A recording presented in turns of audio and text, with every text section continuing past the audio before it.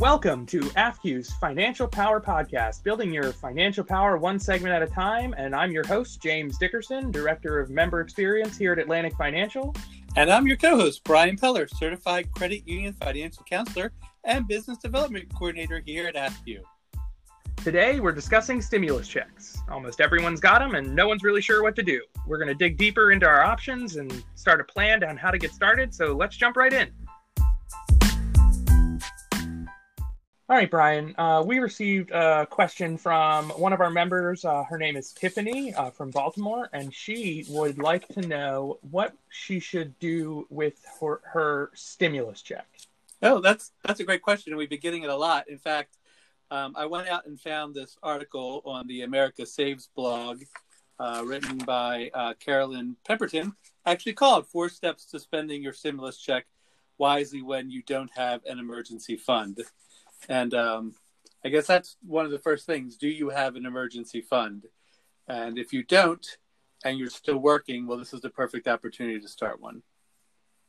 That's an interesting question, Brian, because, what do we consider an emergency fund and how much should that fund be? I have some money saved, but you never know if it's enough to be considered my emergency fund. Right. Well, I think generally speaking, we're looking for 3 to 6 months of your earnings, your take-home pay in a savings account. And it depends really, that 3 to 6 months depends on what kind of field you're in. If you're in a high demand field, like let's say you're a nurse, then maybe 3 months is fine because it won't be so hard to find a job.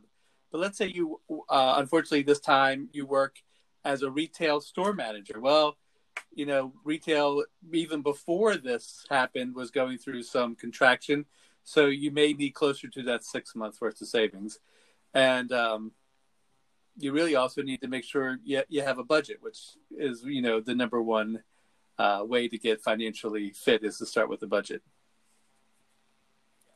Yeah, absolutely. And, we talk about this a lot with the credit union, and, Atlantic Financial does a lot of financial literacy with our community and with our membership. And, the first thing we talk about is how do we start a budget and where do we begin? And for a lot of folks, when they start a budget, they start with writing out where their money's going every month. What are the bills that they have? What are the expenses that they have? Where are they spending their money?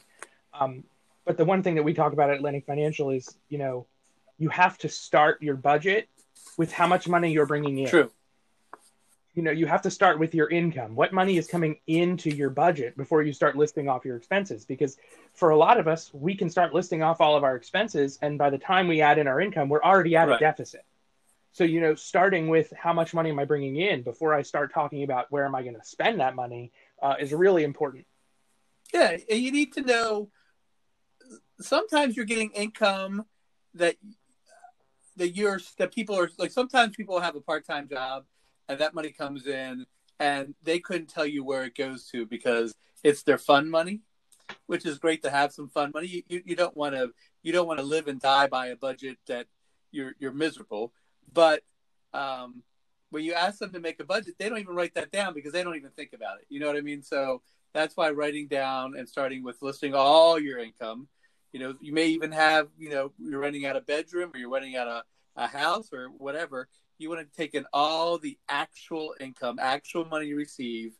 On the flip side is you don't want to write down things that you're supposed to get that you may not be getting on a regular basis, such as maybe rental income or alimony or things like that. You want to make sure you're listing things you're going to get on a regular monthly basis. And then that's half of it. And then you got to work on the expense side. And that's where things get a little dicey. Yeah, you're absolutely right. And I think that one of the other things, you just mentioned is the part-time job. You don't want to factor in, I work 25 hours a week when, and that's a best case scenario. If you're averaging 15 hours a week, you want to factor in the 15 hours a week worth of income, not the best case scenario 25 hours a week that you and in the financial counseling department here, we like to tell people to be conservative if you have a part-time job. So if you average 15 hours a week or 20 hours a week, but every once in a while you only work 10 or 12 hours a week, you may just want to count 10 or 12 hours a week of pay in your budget, just to be on the safe side, because you don't want your budget to reflect income that you're not receiving on a regular basis. Yeah, it's better to have the surplus Right. than not earn everything you factored in. Yeah, Oh, that makes perfect sense.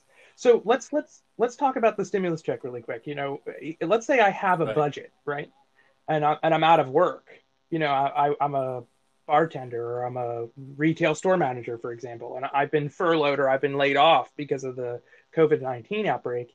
I take my stimulus check. I just go pay my bills, right? I just call my credit card companies and I start paying So those debts, this right? is the topic that is the opposite of what we normally tell people, and I would tell you, no, don't go rush out there and start paying all your bills, because it's $1,200. It's not going to last you a long time. Hopefully, you are getting unemployment, and hopefully, you're getting the $600 additional stimulus in the unemployment world. But you don't want to take this $1,200 and just spend it. You need to do things like first talk to your creditors and come up with a plan. You need to let them know that you have taken an income hit because of COVID-19. You don't want to spend this money on paying bills and then have no money to feed your family. So you want to talk to your creditors and try to get a plan put together that works with all the income you're still coming in. So hopefully, like I said, hopefully you're getting unemployment and you're getting both phases of it. And maybe you're also taking things you don't use anymore and trying to sell them through eBay or things like that. But you don't want to go rush out there and spend the money. If you're not working, the last thing you want to do is take this $1,200, put it all on your rent or your mortgage, and then have nothing left for the rest of, until who knows if there's another stimulus check. Yeah, absolutely. So how do I prioritize? So let's say, I am getting my unemployment and I can pay most of my bills with my unemployment, and I've called my credit card companies and I've, had a conversation with them and they've put me on payment forbearance or interest only payments. How do I prioritize what I need to pay? Well, I think most people look at the big two, and that is your housing expense and your car, because hopefully you obviously need a house, you need a place to live, and you probably, and unless you're in the inner city, you need a car in order to get to hopefully a new job or your old job or to job interviews. So those are usually the first two you want to make sure you're not going back on. Now, right now, and this is a special circumstance, those two things can't be taken from you. You can't be kicked out of your house. You can't be foreclosed on or evicted, and you can't have your car repossessed. But that's just for now. If you get way, way behind on those bills and this is over, those people could tell you they want all their money now. And if you don't, they can start repossession or foreclosure or eviction processes. So you want to try to make sure those bills are paid first. The other thing I would say you need to pay first is pay yourself first, and that is make sure you put money aside in order to buy food and take care of your family. And then the final thing is utilities. You want to make sure you have your electric and gas on, although right now they can't cut you off either, but you don't want to be in this position when this is over, and hopefully sooner than later this will be over, that you don't have electric in your house. Yeah, and the repossession and foreclosure and eviction thing, that's here in the state of Maryland, and I'm sure a lot of other jurisdictions have adopted that too. But I just wanted to make sure that we clarify that that we're familiar with what's going on here in Maryland specifically. That's really great information. So let's go into a different scenario then. So let's say I'm a nurse and I'm still working. I'm still earning income. In fact, I'm probably getting a little bit of overtime, or some organizations might even be offering hazard pay for their medical staff. What happens if I'm able to pay my bills and I'm still getting the same amount of income, if not more? I should just be able to spend that stimulus check on whatever I want, right? I'll go buy my golf cart that I want, or go start planning that vacation, or buy that laptop I wanted, or as a recovering spendaholic myself, I want to say absolutely go buy that 4K TV and plan your trip to Hawaii. I don't know how far $1,200 will get you with either one of those, but go for it. But in reality, that's not the smart thing to do right now, because you need to look at your whole financial picture. And a lot of people, even if they're making good money, are still living paycheck to paycheck. And that's where we will go back to, do we have an emergency fund with that 3 and 6 months worth of savings? If we do, great. Maybe it's time to bump it up. Maybe you have young children, and maybe you want to put this money in a 529 plan for your children, or you want to put it into an IRA for yourself, for retirement funds. All those things should come first, really, before you should go start spending. Now, does that mean you don't spend any of it? I mean, this is a very stressful time, and if you have those things covered and you have a plan, then absolutely go do something for yourself. Yeah, I think that, one of the things I wanted to talk about today was, if you're the type of person who has, an emergency fund set aside and you're earning income, or even if your emergency fund isn't exactly where you'd like it to be, it's okay for your own mental health, your own personal, well-being, to take a portion of that money and do something you wanted to do with it, or, buy something that's going to bring you comfort or happiness in some way, because, like you said, right now we're all sort of experiencing that extra level of stress that we're not inherently used to dealing with. And, we have to take care of ourselves. And you mentioned it earlier, paying yourself first. And we usually use that phrase in the sense of, putting savings as the number one thing on your budget. What am I paying to myself before I pay anybody else? But I think that also comes back to, how am I taking care of myself? Both of us, we're both working from home. We both, you have young children, I have older children. And recently in our house, I'm an extrovert. As you know, I am going a little crazy, working in my basement. But so we're probably spending extra money on groceries right now, which is okay. And we're buying stuff that we don't normally buy. I haven't bought Tasty Cakes in 15 years, but at least that my wife knows about. But now we're getting them on a regular basis. We're having themed dinner nights. We're trying to do fun things around food, only because that brings us all together as a family, and that's okay.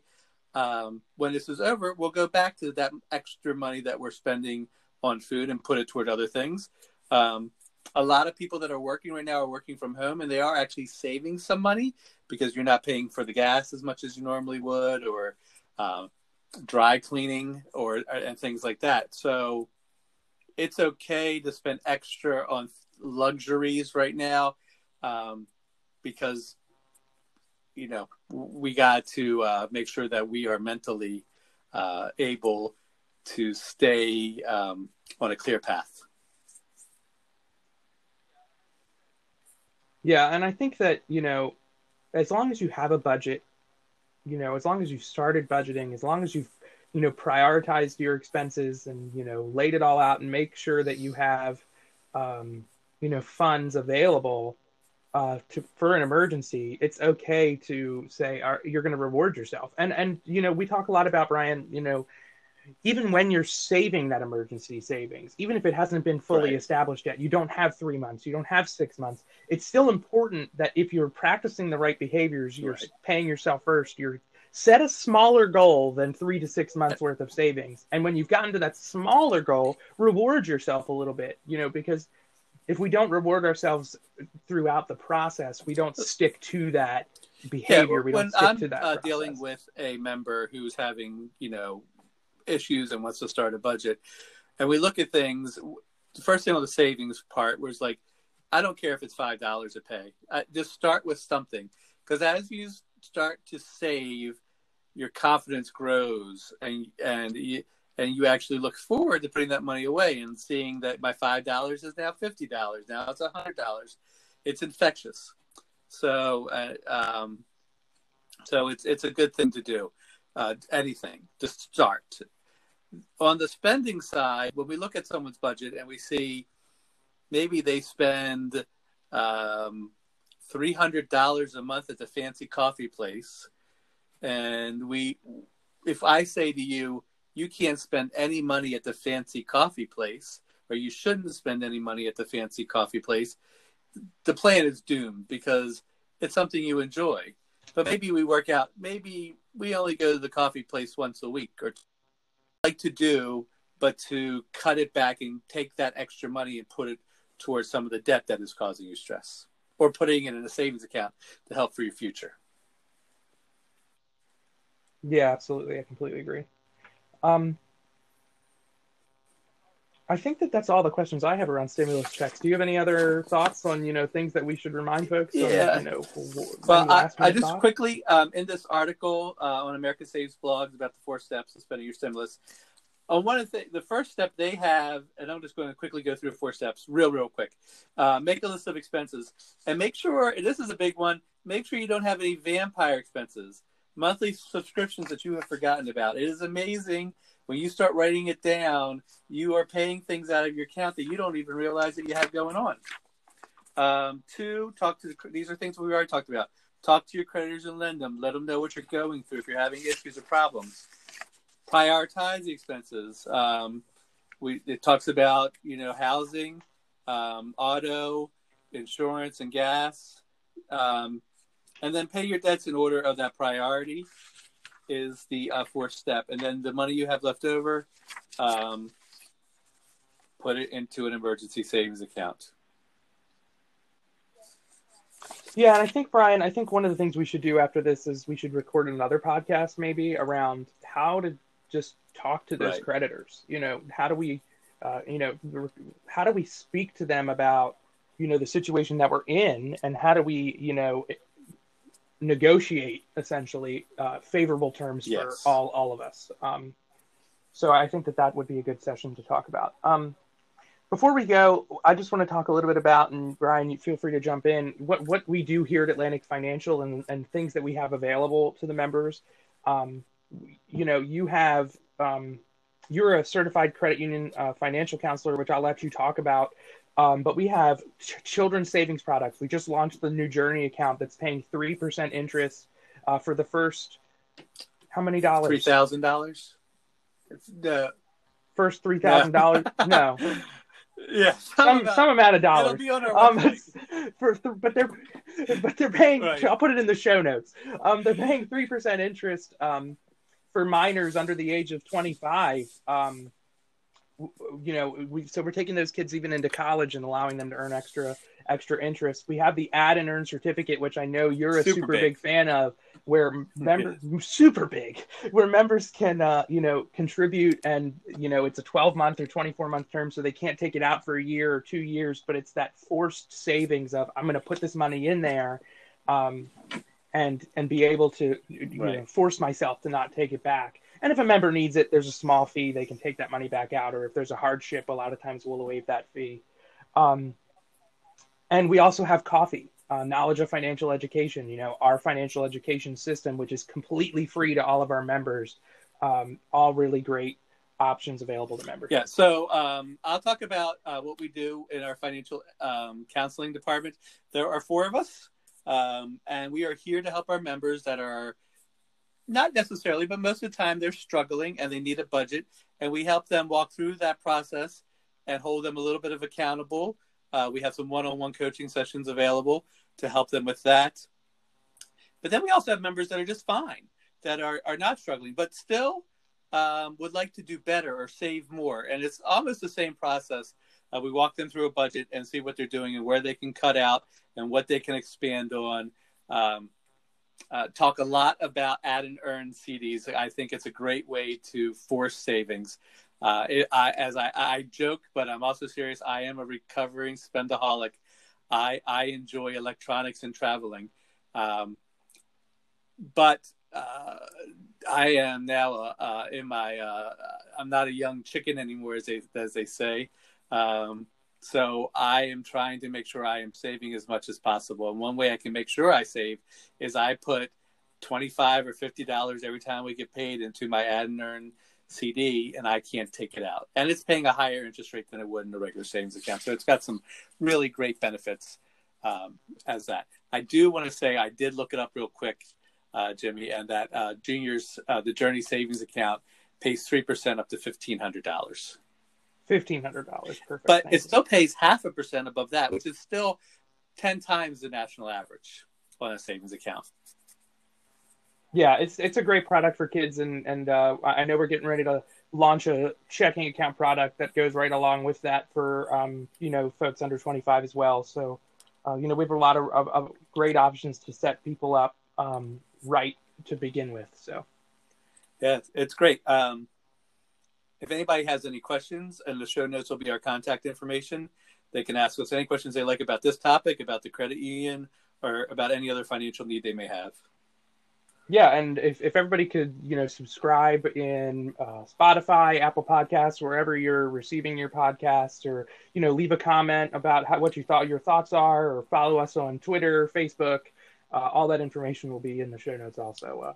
Yes, and our website is afq.org.